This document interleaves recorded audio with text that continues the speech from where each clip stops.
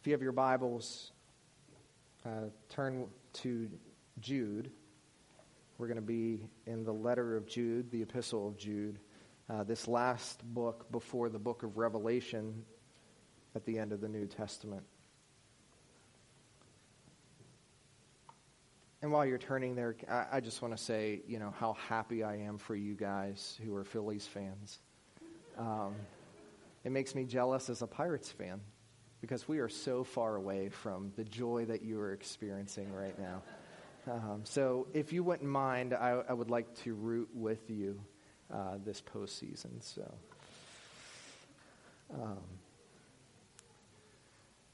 December 7th, 1941 certainly will be a day that will live in infamy.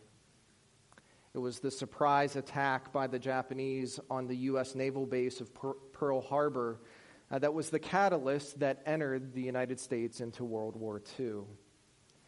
In a span of 1 hour and 15 minutes, the Japanese air fleet, comprised of 350 aircraft, bombed the U.S. Pacific Fleet. 4 U.S. battleships were sunk. Another 4 were damaged. 188 U.S. aircraft were destroyed, with another 159 being damaged. But most importantly, 2,403 Americans were killed, with another 1,143 injured. As the first wave of bombers were flying over North Oahu towards Pearl Harbor, which was to the south, there was a almost brand new radar installation installed in the north of the island. And the guys that were manning that radar station saw just this large amount of aircraft flying over. And they radioed in to Pearl Harbor. And operators, as they contacted the base, were ignored in their reports. They weren't sure what it was, but they were largely ignored due to security reasons, because at Pearl Harbor it was known that there were 6 B-17 bombers that were to arrive. Now, if the warnings were regarded, the attack would have still taken a toll. But we wouldn't have been totally surprised, totally caught off guard. The warnings were ignored, and it led to a complete catastrophe for the Pacific Fleet. Now, for us as people of faith, God has been gracious to warn us from impending danger from those who seek to discourage our faith and pollute the message of the gospel. But if we fail to ignore these warnings, we face spiritual catastrophe. Jude, in 2 short verses this morning, awakens our minds and hearts to the damaging attacks that exist from those who seek to malign the testimony of Christ in our communities. And because of these impending attacks, Jude calls us to dig in and to fight for the faith. We're called to action. We're not called to be passive. We're not called to wait. We're not called to just hope that all things work out. Through the inspiration of the Holy Spirit, Jude writes this letter to call the believers that received it, and he calls us today, 2,000 years later, to action. We are called to guard and protect the faith as we rest in the knowledge of the true gospel. Church, if we ignore these warnings, we're giving Satan a foothold not only into our own lives, but into our faith community. And we're opening the door for him to just walk in. And we know the tactics of our adversary. He seeks to devour and destroy. He's not going to just gently come in and kind of rearrange the furniture of our spiritual lives. He's coming to burn it down and destroy it. Now, it's quick to notice the shift in the tone of this letter that we're reading and that Jude writes. I mean, it's not a long letter. We talked about this last week. It's 25 verses long. But Jude is very quick to move on from the loving tones that opened the letter in verses 1 and 2. And we talked about those tones last week. And we're seeing in this transition the urgency that Jude writes with. You get the sense that Jude is kind of like a wartime, battle-hardened general on the field as he is writing to those who are called to the Lord's service, to call them to action. He's calling the saints who, as we talked about last week, called by God, beloved by the Father, and kept for the day of Jesus Christ. To those who are called, beloved, and kept to action, to rise up. And we see this in verse 3. Beloved, while I was making every effort to write you about our common salvation, I felt the necessity to write to you, appealing that you contend earnestly for the faith which was once for all handed down to the saints. Now, verse 3 really acts as the theme of this whole letter. It's what Jude is writing about. It's the focus. It's his heart. It's the emphasis of what he wants to communicate. Jude begins by stating that initially he wanted to write to them to encourage them in the common salvation that they had. And so there was likely, at first glance, a desire in Jude to write a letter of encouragement to these people that would receive it about the common joy that we all experience in knowing Jesus Christ. This letter would have been an encouragement. He would have invited his readers to celebrate the goodness of God through the gift of Jesus Christ. Now, when Jude says that he was making every effort to write to us about our common salvation, we need to talk about this word common. This word common was not that the message is like everything else. Yeah, it's like common, like every good thing that we could ever experience is all lumped into one thing. Not common in that sense, but common in the sense that for every believer who is united to the Father through faith in the Son, we share the common property of believing in the gospel. It's the basis for all of us. I mean, while we all come from various backgrounds, with various personalities, having different gifts and desires, what unites us here in this assembly is the common faith that we share in Jesus Christ. This is the ground for which our relationships are forged. This is what unites us together. It's not just that we all live in the Lebanon County region. It's not just that we all know the same, or we're fond of the same things. Like we know where all the schools are. We know what all of the, fun Lebanon Valley kind of things are, whether it's food or where you go for a hike or what you like to do. It's not those things. In fact, when you take a step away from what he's saying about this common salvation, you begin to realize just how varied the body of Christ is. Because when we get to heaven, there are going to be people that we've never, ever thought to be around.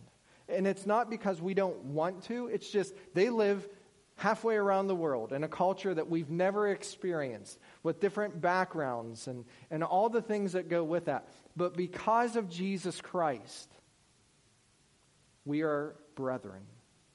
We are, as Jude calls us, beloved in verse 3. Those who are loved by God. And when he fits us into his family, there is no distinction, as Paul writes, between male or female, between Jew or Greek or Scythian. We are all same in Jesus Christ. This is the common salvation that he hoped to write. And while that was his initial target, news had gotten to him. We're not sure exactly how, but he writes this letter to warn those who were in the faith. Because he says, I felt the necessity to write to you, appealing that you contend earnestly for the faith which was once for all handed down to the saints. He felt the necessity. This word necessity means pressure or distress. You can get the sense that as Jude has quill in hand and as he's writing this letter, that he is broken inside for what he is hearing taking place in the community of faith that he's writing this letter to. Like, there was nothing else that he could say or do but these words. Because if he didn't give this warning, if he didn't call these believers to action, his primary thought is that they would have a shipwreck of faith. And his love for them compelled him to warn, to have great necessity. I'd just like to think about that for a second for the people in our lives that God has entrusted in our care. The people that we know that who are in the faith that might be going through a similar challenge. Do we feel the same necessity, urgency, distress to warn those that we know and love who are in the faith to be watchful, to be careful, to be aware of what's going on around them so that they can dig in and contend for the faith? And I know, even as a pastor, I have these thoughts and struggle with, well, who am I, Lord? Because in my own self, I know I'm just as broken. Like, do you ever come up with all the excuses that you can come up with? Why you shouldn't warn someone? Maybe because you're afraid they'll kind of look back at you and say, well, what about you? Beloved, the best way that you can love someone who is in the faith is not to just gently encourage them and say, well, we're praying for you.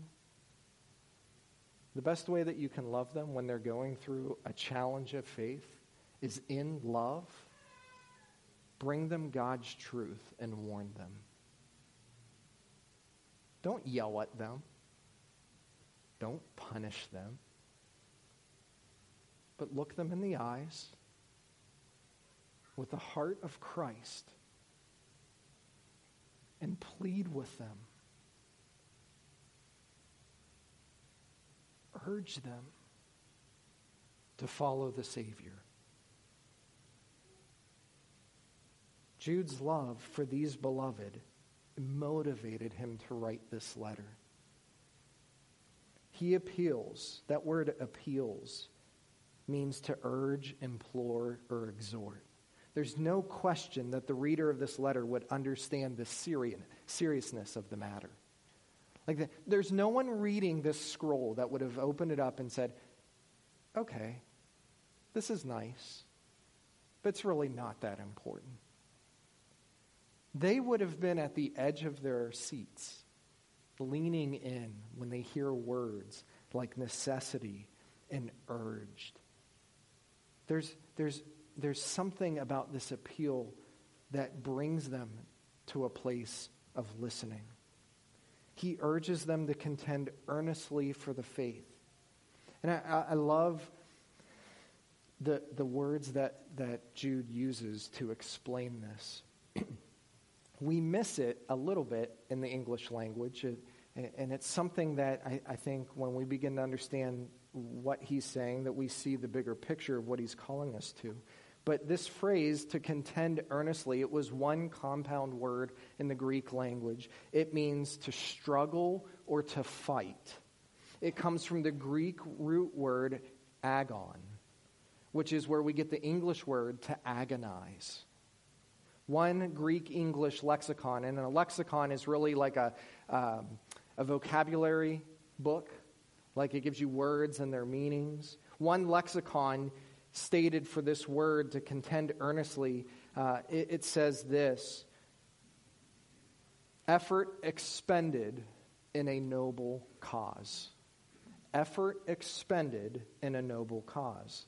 It was used in connection with the Greek culture that focused on the Greek games. denoting a strenuous struggle like overcoming someone in a wrestling match. Now, I never wrestled in high school. I've been to a few wrestling matches, and whether they happen very quickly or they last for, the full time allowed, you can see the struggle that is going on when you have two people pitted against each other, strenuously exerting their energy to win.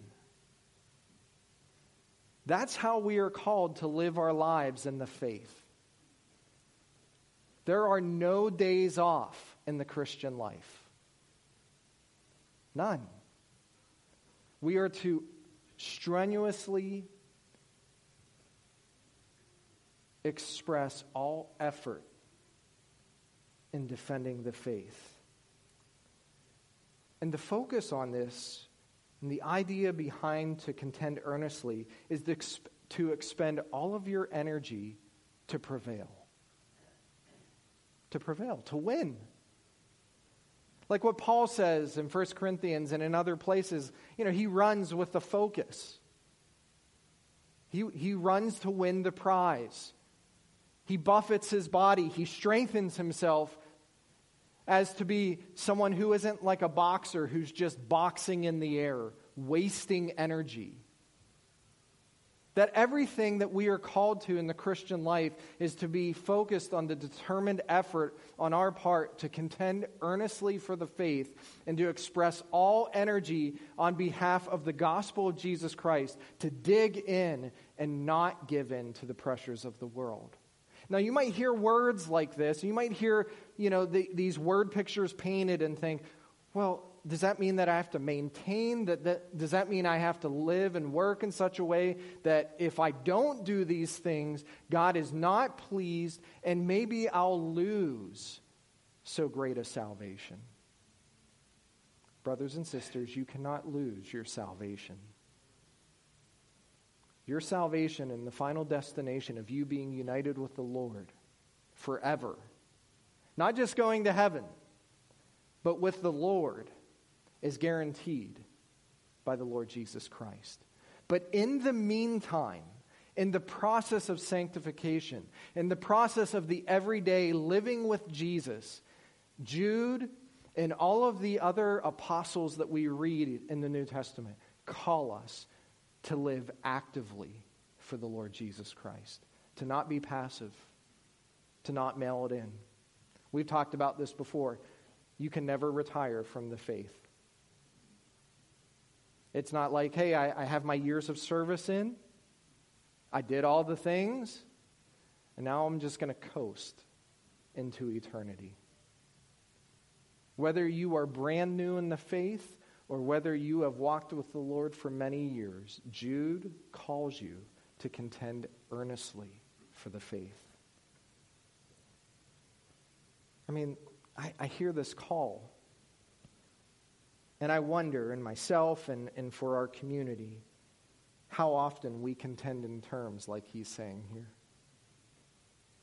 But really, is there any other choice? Is there another option?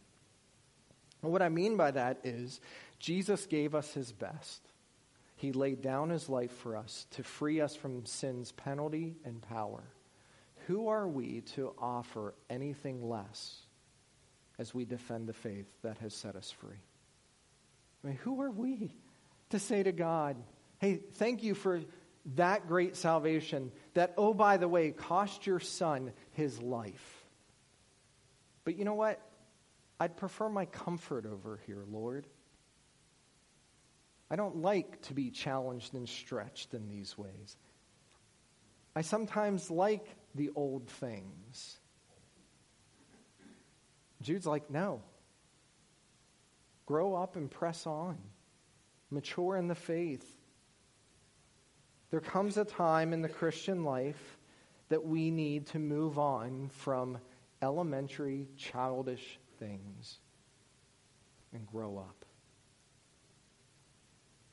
That's really what Jude's calling us to.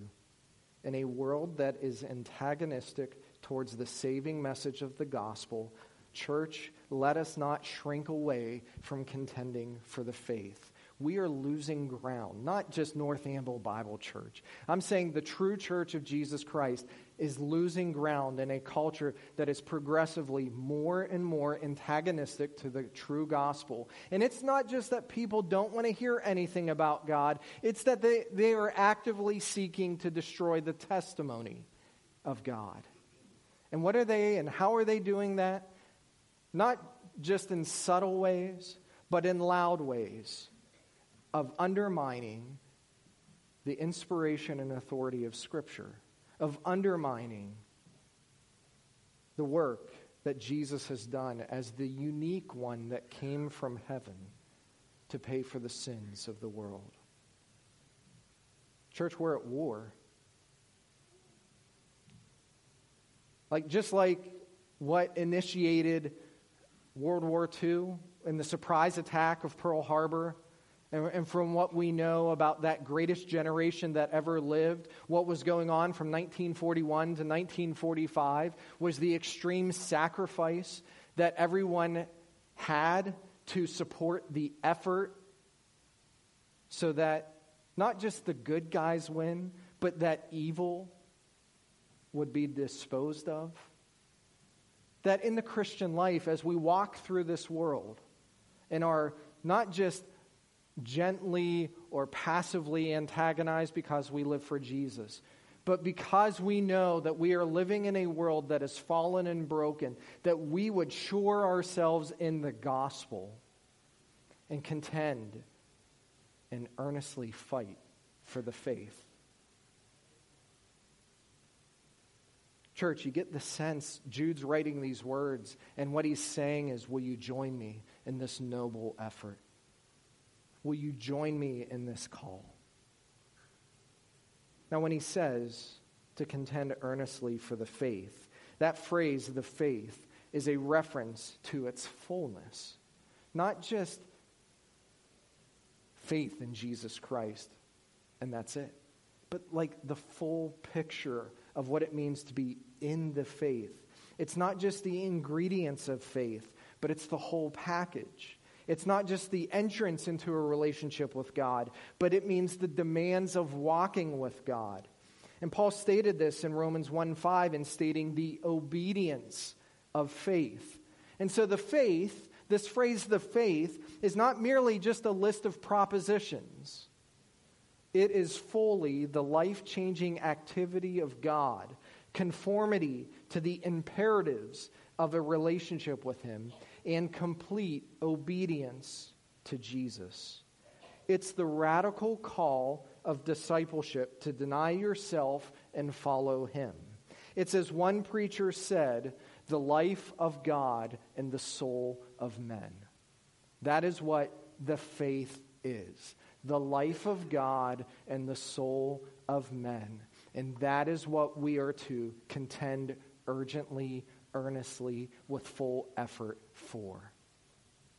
It's not something we just do Sunday mornings or at Bible study or in a Christian service project. It's with every effort.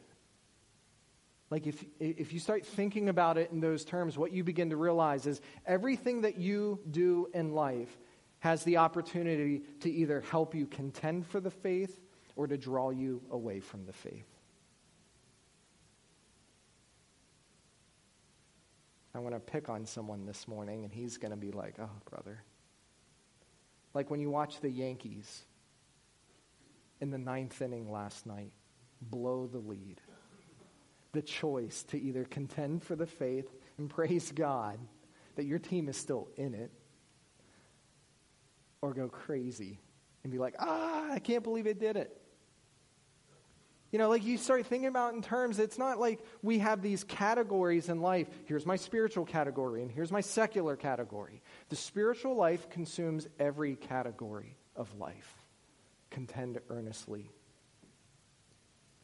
And this is the faith, as Jude says, that we are to contend for. It was once for all handed down to the saints. Underline that phrase in your Bibles. And if you're afraid to write in your Bible, it's okay. I told you you can do it. Once for all, handed down to the saints. And if you want to write next to it, or if you just want to remember when you see that underline, here is what you need to see when Jude writes this phrase. We are not free to change it or add to it. The faith has been delivered once for all. Church, I have seen just in my generation, people that have come along to try to add to or detract from the gospel, the faith. I have seen people that carry the name pastor, scholar, theologian, that have tried to add to or take away from the faith that has been delivered once for all to all the saints. Church, this is a call for us as we dig in and defend ourselves in the faith to know that that faith that we shore ourselves in, it's already given and complete. We don't need to add to it at all. And that should be a warning to us when we hear voices from the outside coming in saying, well, Jesus really isn't who he said he is. Or when he said these things, it really didn't mean these things. That an alarm should go off, and we should say, no, the Word of God is settled in heaven, as the book of Psalms says, and it will not change. And we are warned that if anyone adds to this Word, will be judged by God. It's once for all handed down.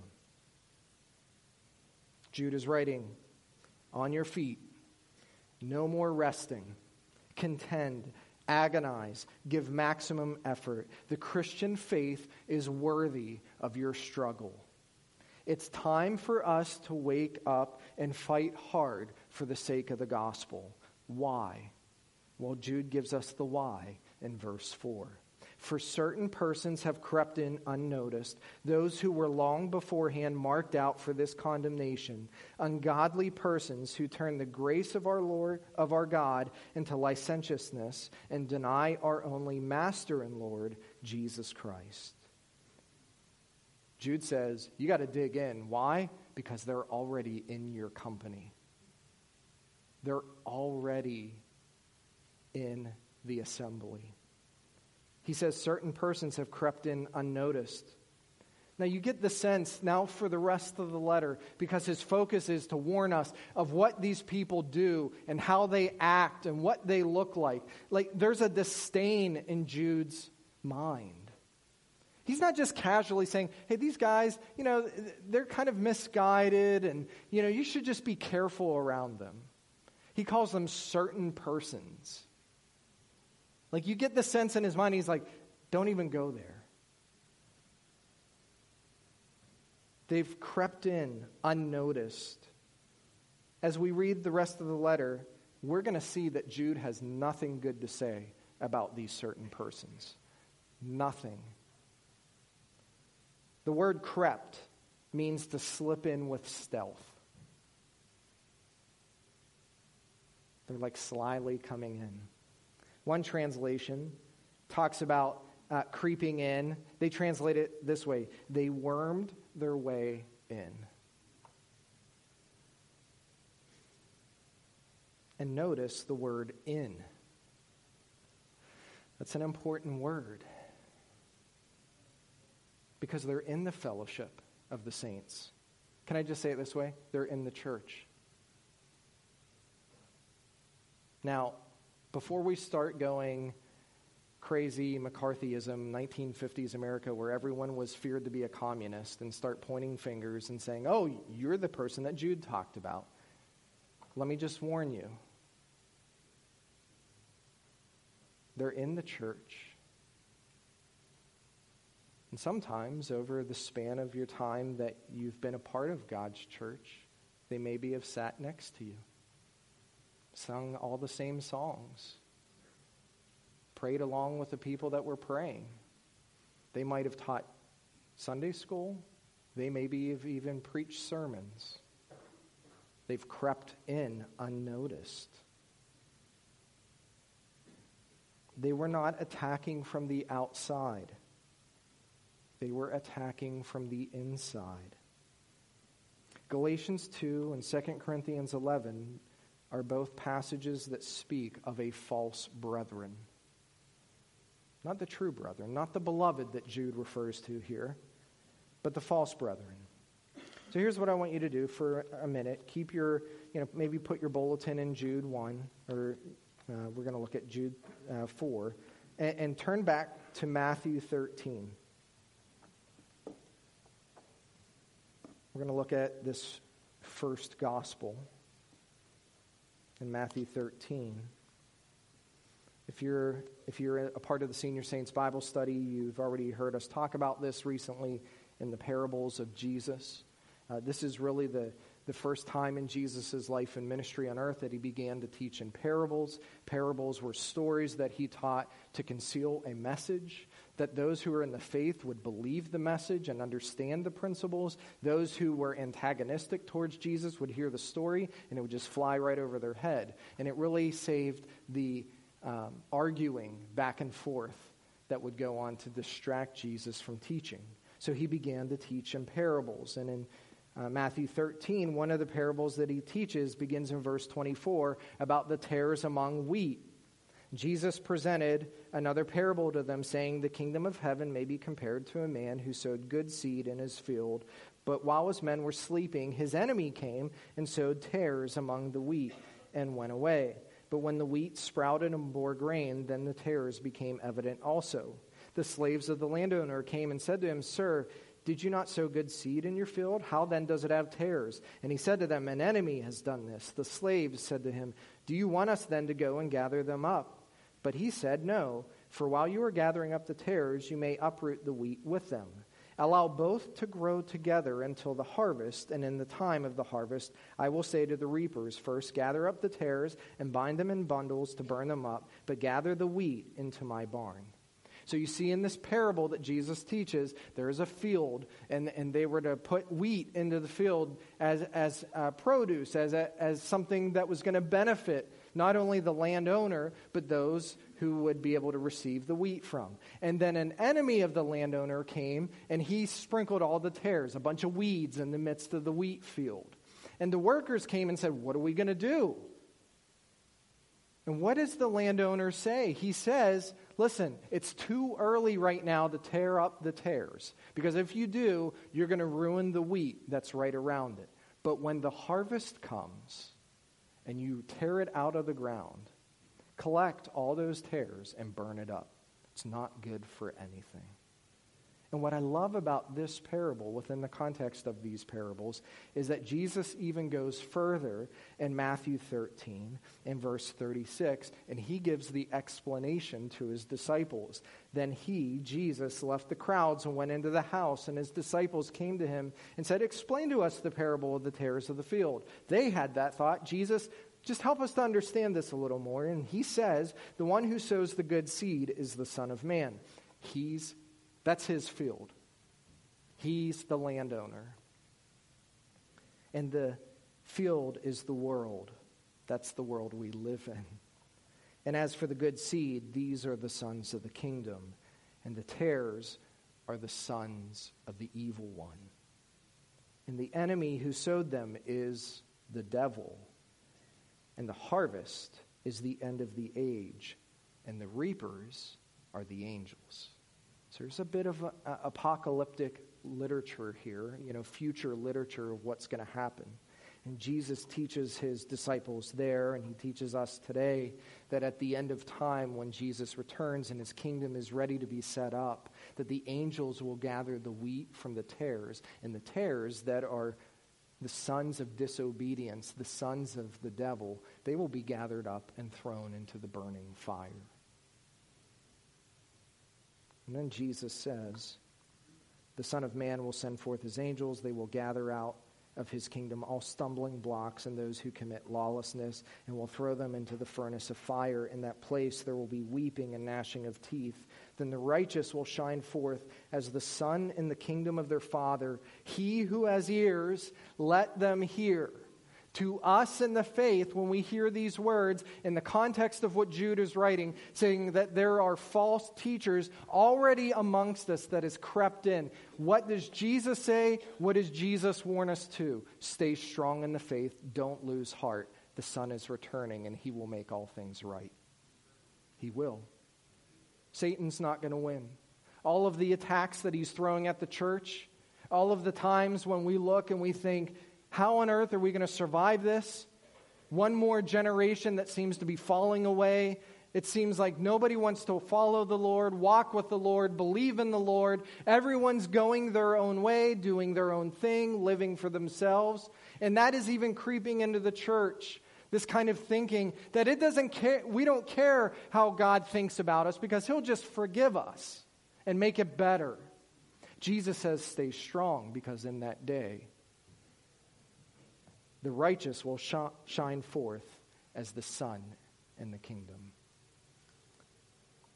Church, if we contend and dig in and not give up, there's a day coming, oh glorious day, when the Lord will gather us to himself and his righteousness will shine in the sky.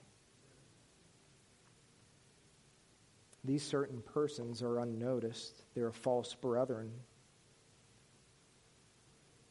Listen, not everyone who goes to church, teaches the scriptures, serving God, are doing it for the right reasons.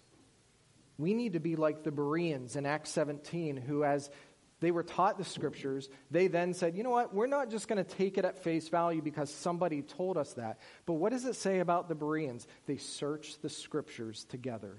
They examined the scriptures. They heard the words and they opened the book. And they're like, okay, is what I'm hearing in line with what is written? And that's what we need to do in the faith. Jude is aware of that. He calls our attentions to those who have crept in, who have wormed their way in. And likely through charm or influence, they began affecting the community of faith with false doctrine. We talked about this before. There are a lot of false teachers in the church. There are. There's a lot of bad doctrine being spewed out there. There are a lot of bestseller books. There are a lot of great popular podcasts that everyone flocks to that are being led by false teachers. And so they're not terrible speakers. They're not boring people. They're not like, okay, this is what we're going to talk about today. They're captivating. What they say tickles the ears of their listeners, and they're like, oh, right. I've never heard that before, but that sounds right the way that you explain it. And I would just say to you, if you ever hear anything and think, I've never heard that before, stop. Unless you're a new Christian and you've never read the Bible. If you're a maturing, growing Christian and you have read the Word and you've sat under the ministry of the Word and you're following God in obedience by reading and living for Him, and you hear something and think, boy, I've never heard that before. Nobody else has ever said that before. I've looked through the Scriptures. I've looked through early church history. I've looked for those faithful ministers of the Word of God, and I've never heard this before. Pause. Be careful. But what I love about what Jude does is he also gives us the characteristics of the false teachers. In Jude 4, they are those who were long beforehand marked out for this condemnation. That's just Jude saying, like way back in Old Testament times. In fact, there's a reference to Enoch later in this letter in verses 14 through 16 that explain in the days of Enoch, Enoch warned that a judgment was to come to those who were perverting God's truth. And who's Enoch? Well, he lived before Noah. That's how long ago God was warning. Much like in Acts 20:29, when Paul left the Ephesian church, he warned the elders of that church, when I go, savage wolves would come in. God is warning us. They were teaching a message of faith that was devoid of righteousness, full of sensuality, abandoning the law of God, and even more damning, they denied our only Master and Lord, Jesus Christ. They're in trouble. These teachers are in great trouble. So their characteristics, or what are the characteristics of ungodly persons, as Jude calls them, because that's the essence of who they are. They're not just misguided or mistaken. They're ungodly. They have no ability to please God. They live in unbelief. They are those who turn the grace of God into licentiousness. That's a fun word. How many of you use that word every day? How about every year? This word means to live life with no restraint and focus more on living with no sexual limits. That's what the word means. They live decadent lives, and as such, they have turned the grace of God into doing whatever they want, thinking that the grace of God will forgive them. Oh, that's the world we live in today. They lived as if God's grace was a license to sin, that they could do whatever they wanted. It's like the book of Judges. Everybody did what was right in their own eyes. We've got to be careful.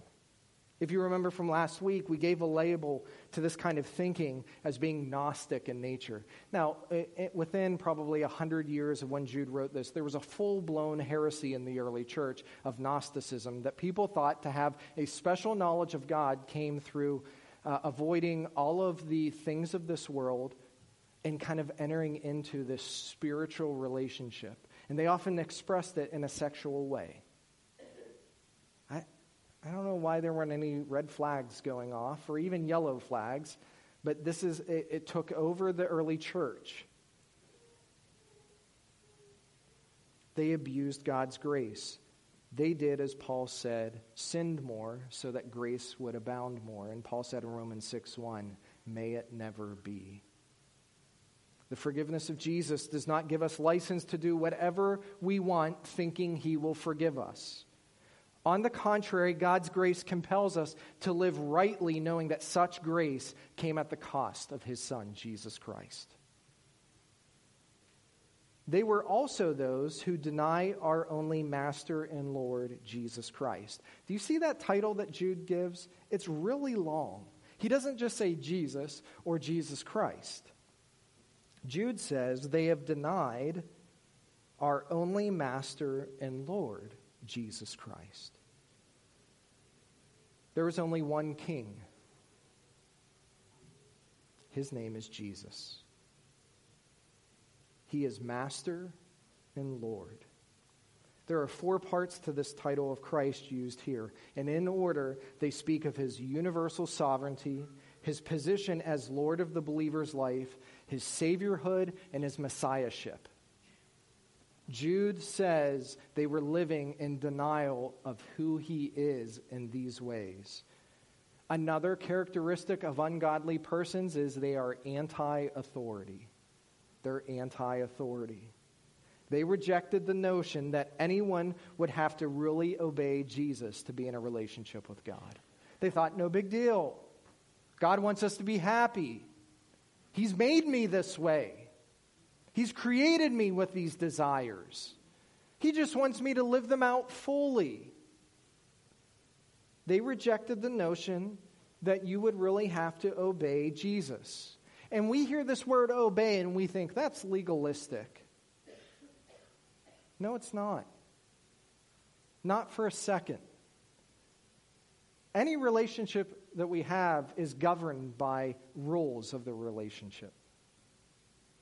And to be in a relationship with Jesus Christ doesn't mean that his yoke is heavy, but it means that his yoke is easy and his burden is light.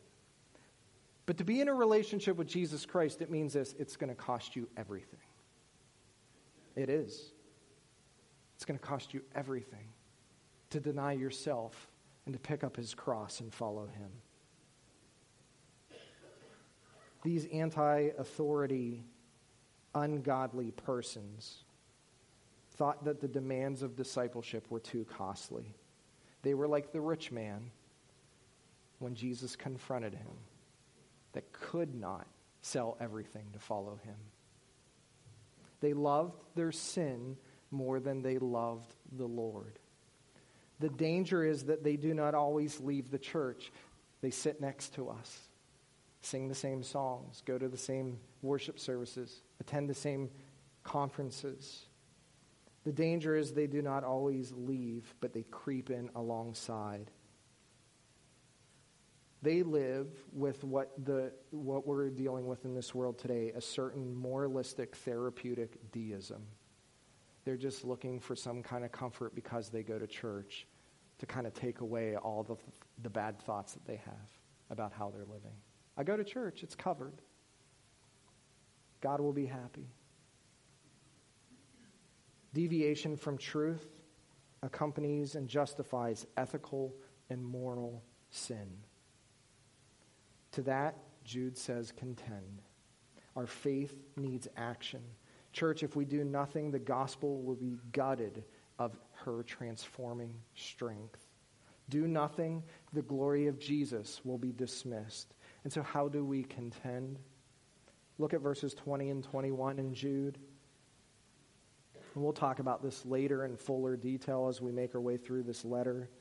But you, beloved, building yourselves up on your most holy faith, praying in the Holy Spirit, keep yourselves in the love of God, waiting anxiously for the mercy of our Lord Jesus Christ to eternal life. And so what does Jude say as he calls us to contend? Number one, pray in the Spirit. Number two, stay in the love of God. And number three, anxiously wait for the return of Jesus. That's how we contend. That's how we stay in the fight. And that's how we look forward to the goodness that is to come in Jesus Christ. Let's pray.